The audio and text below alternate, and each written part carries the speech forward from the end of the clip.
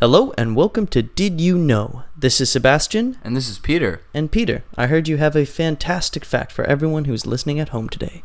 That I do. A coyote can hear a mouse moving underneath a foot of snow.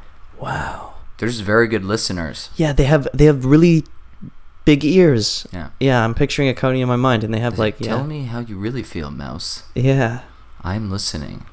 There's that's so they use that for hunting mainly because in the winter the mouse is below the snow. Coyotes, owls as well. Yeah. They have very good hearing. Yeah.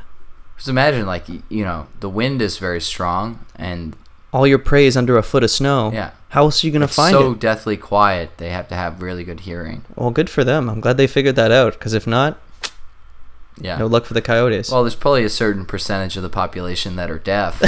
No. I'm a deaf coyote just looking around under the snow. Where are they? Just so hungry. He's just like, I can't eat. And just like he probably joined a clan. They help him out. Yeah, maybe they.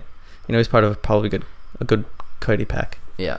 Well, that fact again is a coyote can hear a mouse moving underneath a foot of snow. That's it for today's episode of Did You Know? We'll see you again tomorrow.